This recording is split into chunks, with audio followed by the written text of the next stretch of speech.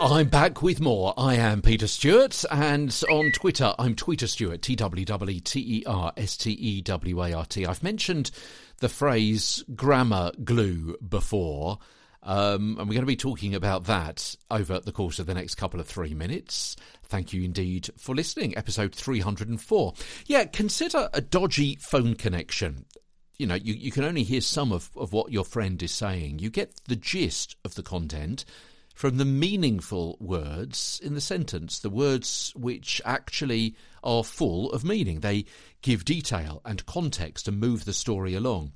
Some words in a sentence don't add much information. They're there to give it structure and to hold the important words together. They act as a kind of grammar glue. And you can usually dampen down those deletable words because, by definition, they're usually unimportant. Let's go through some of these. The word "and," for example. Now, some people see this word and highlight it every time. Let's have a rerun of that sentence. Some people see this word and highlight it every time. No, that's wrong. It's daft. Some people, every time, as I say, they see the word "and," they give it a whole load of stress and emphasis and punch. Wrong, wrong, wrong. Drawing attention to "and" gives the impression that each of the two words or phrases either side may be mutually exclusive, or the listener should presume that they are. After the crash, police swept the road and opened it to traffic. Highlighting "and" gives the impression that the officers may usually do one of those jobs or the other, but not usually both. So surely the correct intonation is, after the crash, police swept the road and opened it to traffic. Now, on occasion, you do want to draw attention to "and," as we'll see from our airline example that I mentioned a few days ago. Yeah, remember the cabin crew offering you a choice of food to eat on your in-flight entertainment service? Yeah, and they might say, you cannot have chicken, fish and pasta. So they're highlighting "and." But does that mean you could have both chicken and fish on the same plate? What exactly does that mean? You cannot have chicken, fish and pasta. Is it saying you can have chicken and fish, but you can't have chicken, fish and pasta? Or is it saying you can't have chicken and fish and pasta? The intonation on the word "and" there is therefore important.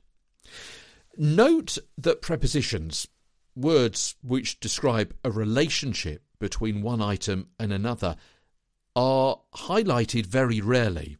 So you don't order breakfast by asking for egg and bacon, beans on toast and a cup of tea.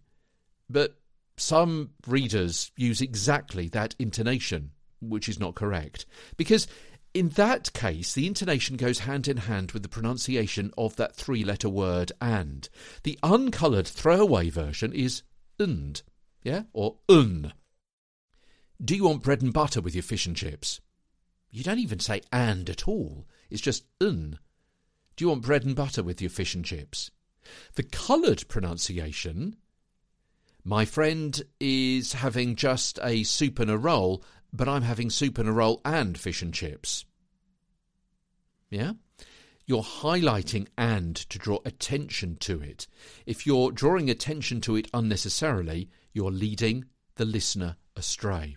And it's the same with other words where colouring them changes how you say them. Yeah? So it could be a difference from "un" or "und" and "and." Hey, I said you could have a chip, not all of them. When the usual pronunciation, of course, is Would you like a chip? But by highlighting a chip, then you're causing more significance to be loaded onto that word with good cause. Let me give you another example. Yeah, so we've looked at a and and n and. Okay, here's another one. The. The. Now, this can be said the when you draw attention to it.